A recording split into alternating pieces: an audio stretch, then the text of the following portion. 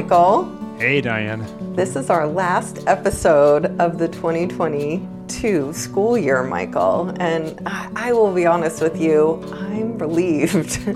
This has been the hardest year of my career, which seems kind of crazy, actually, given the previous 2 years where the pandemic closed our schools.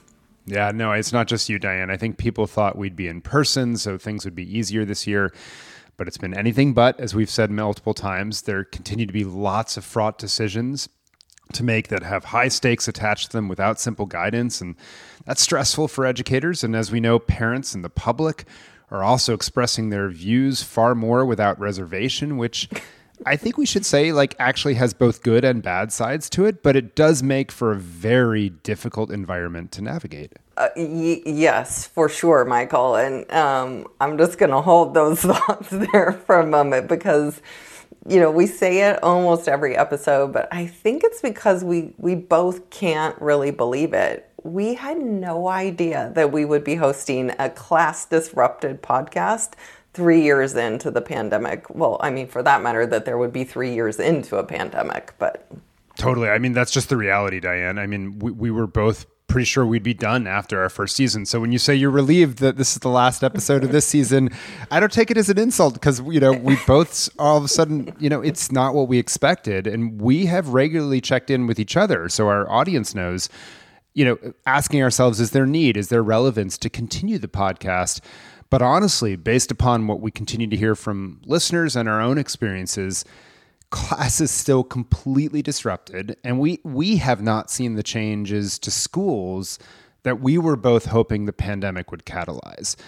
That said, we do both remain optimists. We do, and your optimism is reminding me that a number of years ago, I co-wrote a paper titled Dissatisfied Yet Optimistic, and then followed up a few years later with a second paper. That one was titled Still Dissatisfied, but More Optimistic. And it's funny to think back on those papers. They were all about the types of school models that could serve students in today's world, given all of the outcomes our society needs and wants, and we've talked about those a lot. And more importantly, these were models that are existing in our public education system.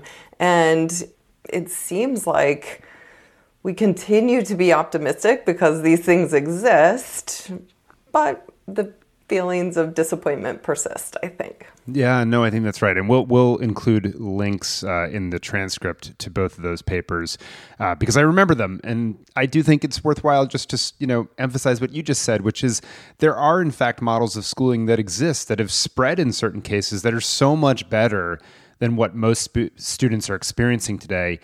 And yet, with that said, most places keep doing the same old thing, Diane. Yeah, Michael, more often than not, that's because adult interests get in the way of what's best for students, which leads me into a conversation I'm interested in having with you, Michael.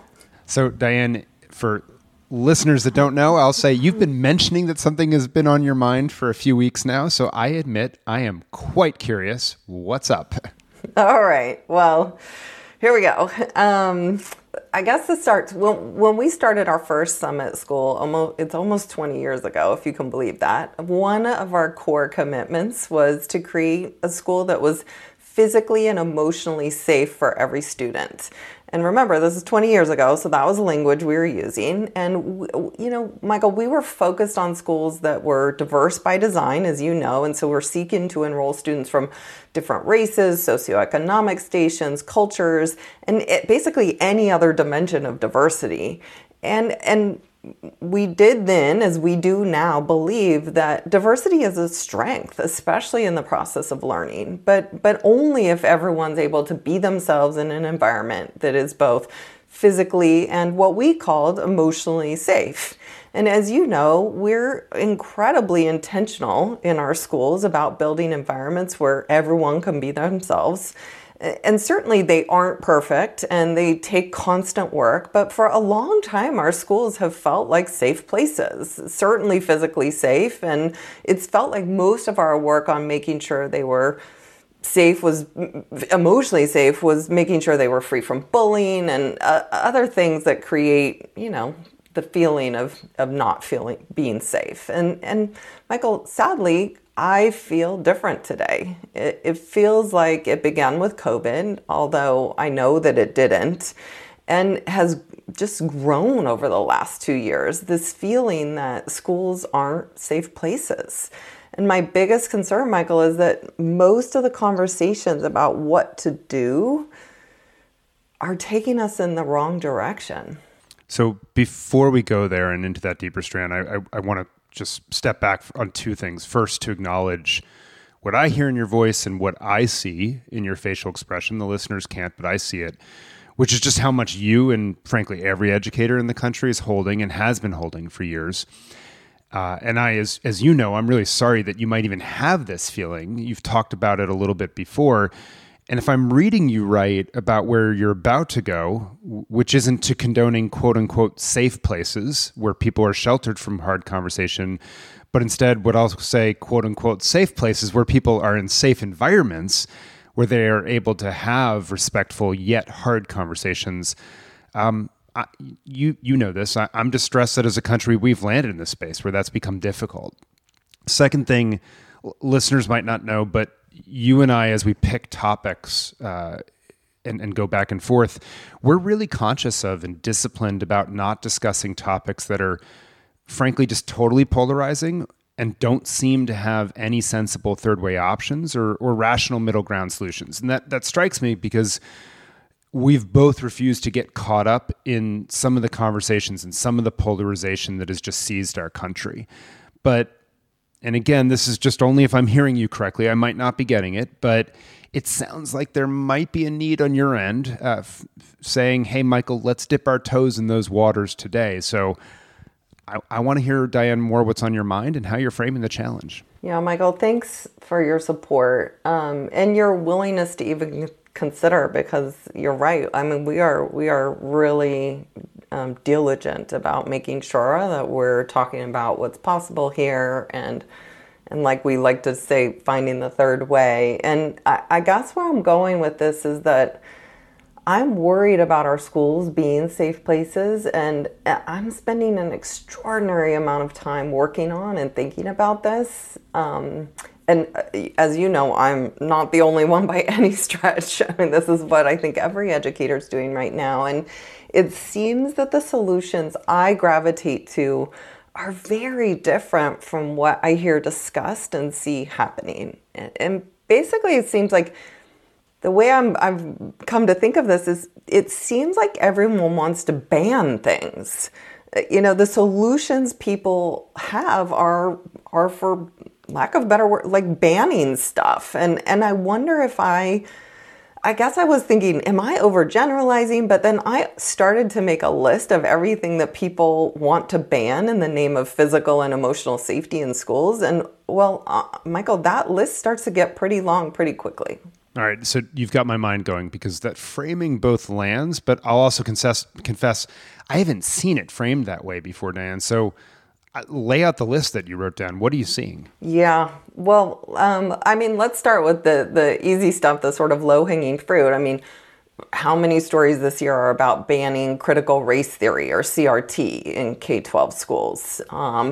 The close connected to that, banning books. I mean, lots of books for all sorts of reasons, but mostly it seems to be around identity issues, so race, gender, sexuality.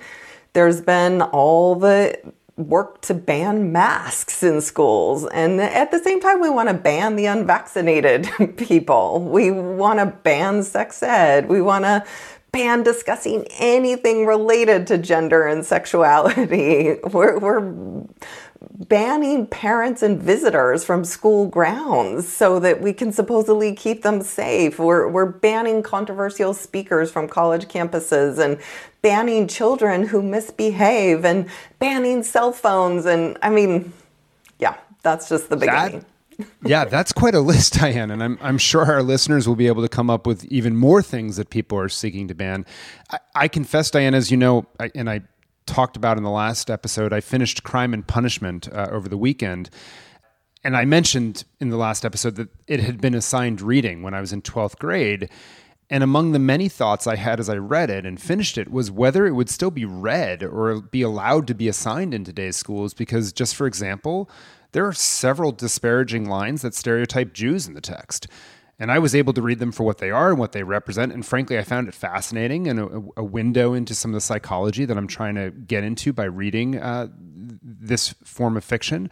But I don't know if it's the sort of thing that gets a book like that banned these days. Now, look, there's some nuance on a lot of that, right? On some of these sorts of items based on age, perhaps, or, and as you and I would probably agree, whether bans on what's taught in school ought to come from the state or even federal level in some cases.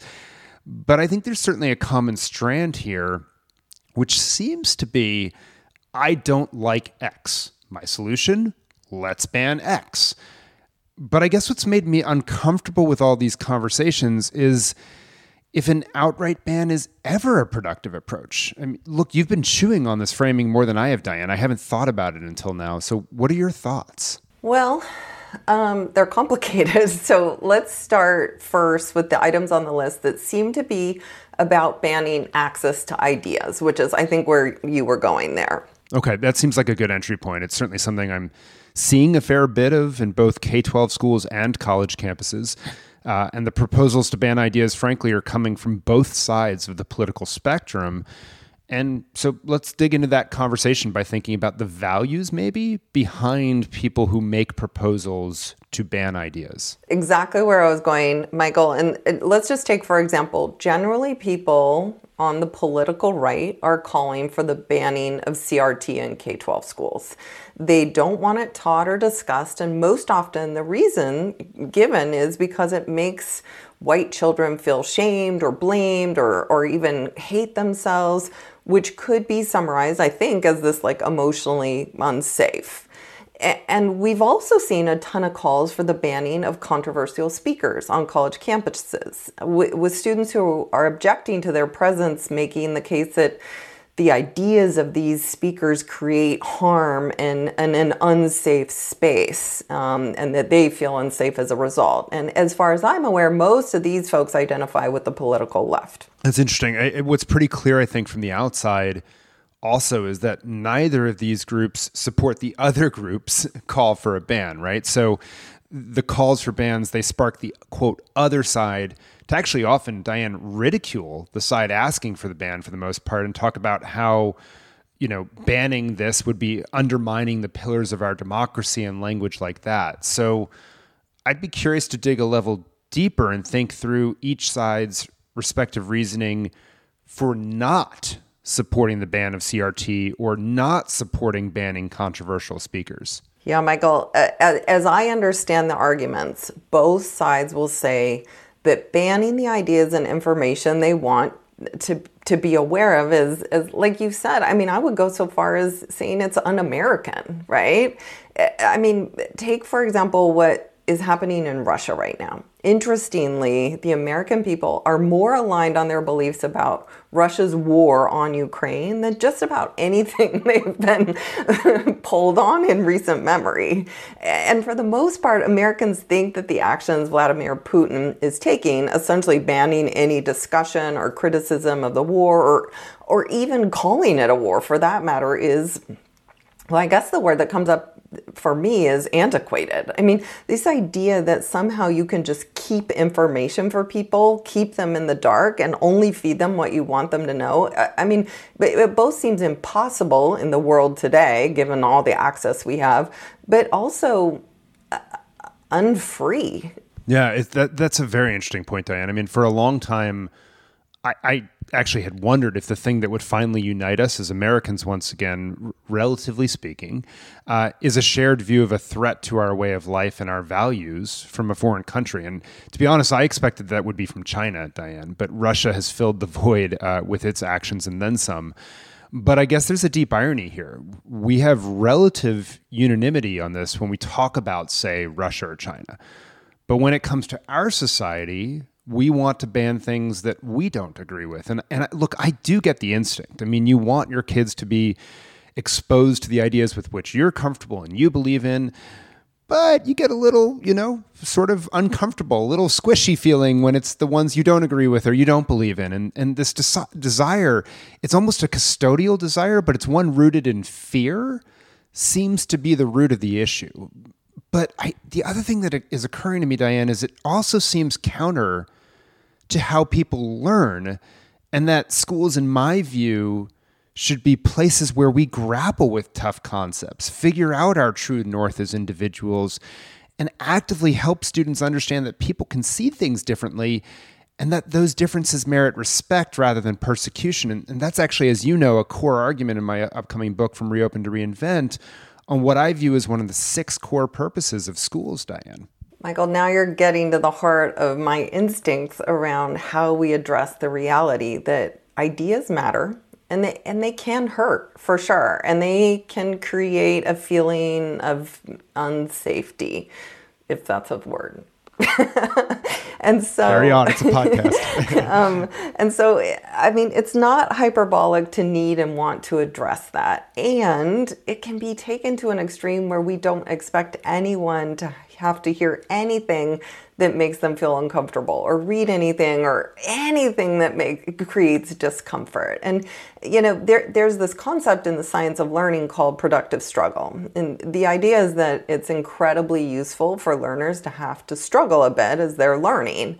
And I always think of it a bit like the 3 bears. The struggle shouldn't be so easy that you don't learn or so hard that you really can't get anything out of it. But if it's just right, then a learner really grows. And this is something we're always aiming for.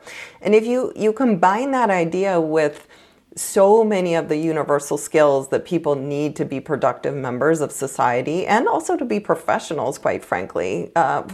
Let's just take, for example, the ability to critique an idea versus attacking the person with the idea.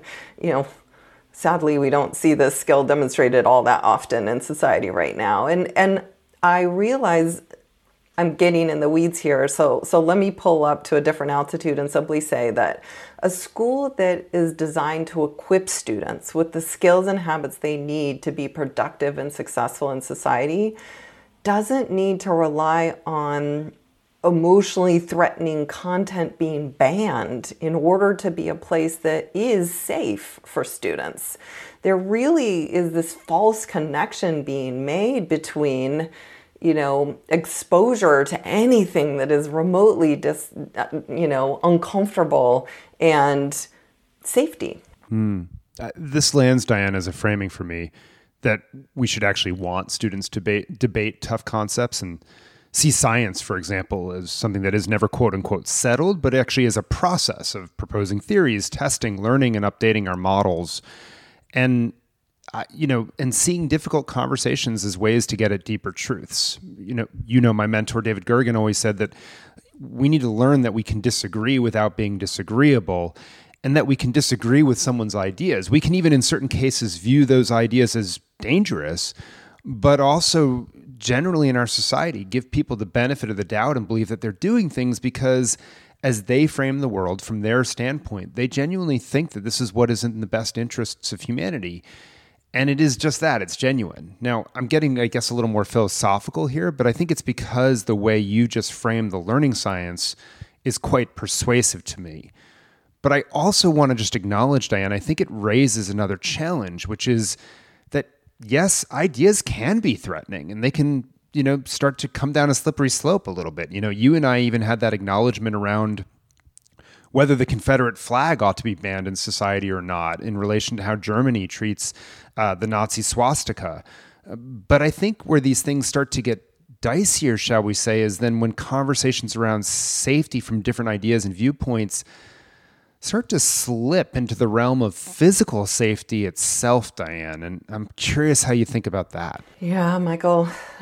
So I'm internalizing that the idea of banning thoughts, ideas, and books in our schools and across the spectrum seems to be clearly not grounded in our American values of, let's say, freedom and self-determination and curiosity, and nor are they consistent with the development of skills and knowledge and habits that will set students up to be successful adults. that actually feels pretty straightforward and values aligned to me. I think that you are correct that things get a lot harder when we are talking about banning things that threaten physical safety. Yeah, so let's unpack it a bit, because let's start with the proposed bans that are coming from different ends of the political spectrum right now. But frankly, I think similar to the banning of ideas, share some reasoning underneath them. So, for example, let's start with the horrific recent mass murders in Uvalde, Texas, and the uptick in school shootings this year across the board. Perhaps unsurprisingly, there are a number of calls to ban lots of things, but let's start with the sale of weapons to 18 to 20-year-olds and to those with domestic abuse or mental health issues and even assault rifles. Those bans are all being called for right now, Diane, in the name of preventing school shootings. Now, at the same time, there's also a growing call to hold schools accountable for, quote, not banning students, or what we would generally call expelling students, right? Students who are threatening, have made threats, or have misbehaved in schools. And there's a whole group of people that believe that these students should be banned from school. We've talked about some of this. So you have these two ideas, essentially: ban dangerous weapons and ban people. However, I think the same contradiction exists as in the ideas one. The people calling for banning the weapons are at the same time fighting the ban of students, and vice versa. That is, those who want to ban the students are vehemently opposed to banning the weapons. And I guess it seems to me the reasoning used to fight the bans, once again, seems similar. So in the case of people wanting to ban the students, people argue that students aren't inherently bad and they aren't adults yet. Most often those who are behaving in dangerous ways, they come from circumstances that are causing or creating these behaviors. And if we throw them out of the system now, in many cases, we know we're essentially setting them up for a lifetime of imprisonment, or what folks call the school to prison pipeline. But I think not dissimilar is the argument around guns in and of themselves aren't dangerous. People say it's disturbed people who are the problem, and so we should deal with the people who are mentally, emotionally, or criminally challenged and misusing guns, Diane. So you have this interesting dichotomy on both sides of it once again, I think. Yeah, that's exactly what I've been grappling with, Michael. And of course, we could spend days unpacking the depths of these positions. But I think the most important thing here is to realize that people who are on the side of banning in one instance are on the opposite side in another, with really little detectable difference in the rationale. And, of course, as my board chair likes to say, that might be a BGO, or a blinding glimpse of the obvious. But I think the point is that folks have literally no ability to talk with each other about these things, or this is the big one, Michael, to change their minds and positions, even just a teeny bit, which takes us back to education. And because you and I envision schools that give kids countless opportunities to practice the skills and habits that would allow them to do just that, to actually be in dialogue and conversation, and maybe even shift their perspective based on that. Yeah, I think it's my head's spinning as you're talking, Diane, on a number of fronts. I mean, I think this intentional building up of skills is not just the thing that schools should do, but in my mind, it is one of the core things we should want schools to do. And yes, that means that at different ages, they'll be ready for different concepts as they get more maturity to differentiate. I think, frankly, it also means that top-down teaching in a democratic environment like us that tries to indoctrinate might have the opposite effect, actually, as what people often think it might. But our friend Sal Khan at the Khan Academy and our friends at ASU Prep Digital are launching a new virtual school, Diane, which I recently wrote about, called the Khan World School. It's launching in the fall. And I interviewed Sal about it, and one of the things he said was that there's going to be a daily seminar where high school students in the school debate topics that frankly often are not discussed in schools for all the reasons you've laid out. Things like, will the Fed be able to control inflation? Will CRISPR change the human genome? And should social media be blamed for the polarization in the world? And presumably many of the other things we've talked about in this episode today. But I guess that brings up a really important question, Diane, which is if our schools today are not creating these environments where we can have these conversations. Is it only new schools like the Khan World School that will be able to do this, where people, and frankly, only some people consciously opt into them? Or is there a way you can actually change the schools themselves? Now, here's the transition, because we've spent a lot of time in our first 3 seasons talking about our vision for how schools should work and cutting into a variety of issues and questions that our audience, educators, parents, students, and you and me, have. But we spent relatively less time on how to help schools themselves innovate. We've touched on it here and there, but we've done relatively less on it. And I think, Diane, it's time for us to move to that conversation. And it happens to be an area of passion for both of us, this question of how do you innovate in an existing structure. And so for those listening, this is going to be the topic of our next season. We're coming back for a 4th season in the fall. And it's going to be around how to innovate in a nimble way in established schools. And it's a topic I, for one, and I know Diane is as well, really excited to dig in. So on that note, before we actually officially wrap up the season, Diane, and we try to decompress a little bit, I think we owe it to our listeners. What are you reading or listening or watching right now? Or is there something you're looking forward to doing with your summer? Well, Michael, like you, I'm really excited about the prospect of next school year and next season, and it being about the process of transforming our schools. And honestly, I can't wait to dig into it with you. And so I have 2 thoughts on summer reading for me. You just brought up one and then a second that I was planning on. So the first one is, I think I'm going to reread an oldie but goodie, if you will, The Lean Startup by Eric Ries. I've always found it to be a really accessible sort of guidebook, if you will, for those of us who are trying to innovate. And I'm excited to get refreshed and re-inspired, and would offer that, if I could go back to my old teaching days and give a little bit of a summer reading assignment for those who want to join us next fall. That might be a fun sort of primer for, I think, some of the good conversations we'll have. I am also going to spend some time this summer digging into the history and literature of India, Michael. And as you know, my son Rhett will be studying there next year, and I'm really looking forward to visiting him. And as you know by now, when I travel to new places, I try to always immerse myself in them before I arrive through my reading. I'm super open to recommendations from anyone on that front, and so if anyone has them. And what about you, Michael? What's the summer hold for you? Well, first, let's say right into Diane with your recommendations about good readings about India and good fiction set in India. Funny you say The Lean Startup, because I reread it while I was writing my book over the past few months. I don't think I mentioned that in the podcast, but it was good to do so.